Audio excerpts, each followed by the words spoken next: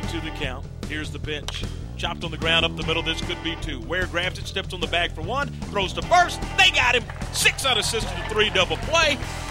Check of the runner, and the 2-1 is driven down the left field line, and it's fair and headed for the corner.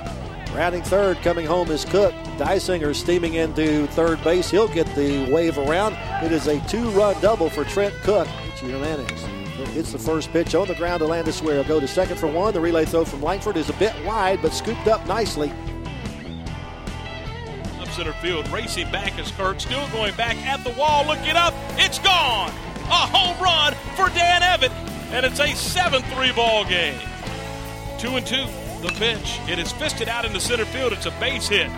RBI single. Jake Miller scoring his Landis Ware, and it's a 7-4 ball game. Into the stretch, and the 0-1 pitch. Popped up. Shortstop drifting out. Now the left fielder coming in. Saltu will make the catch, and that is the ball game. And the final score, UNLV 7, the Bears 4.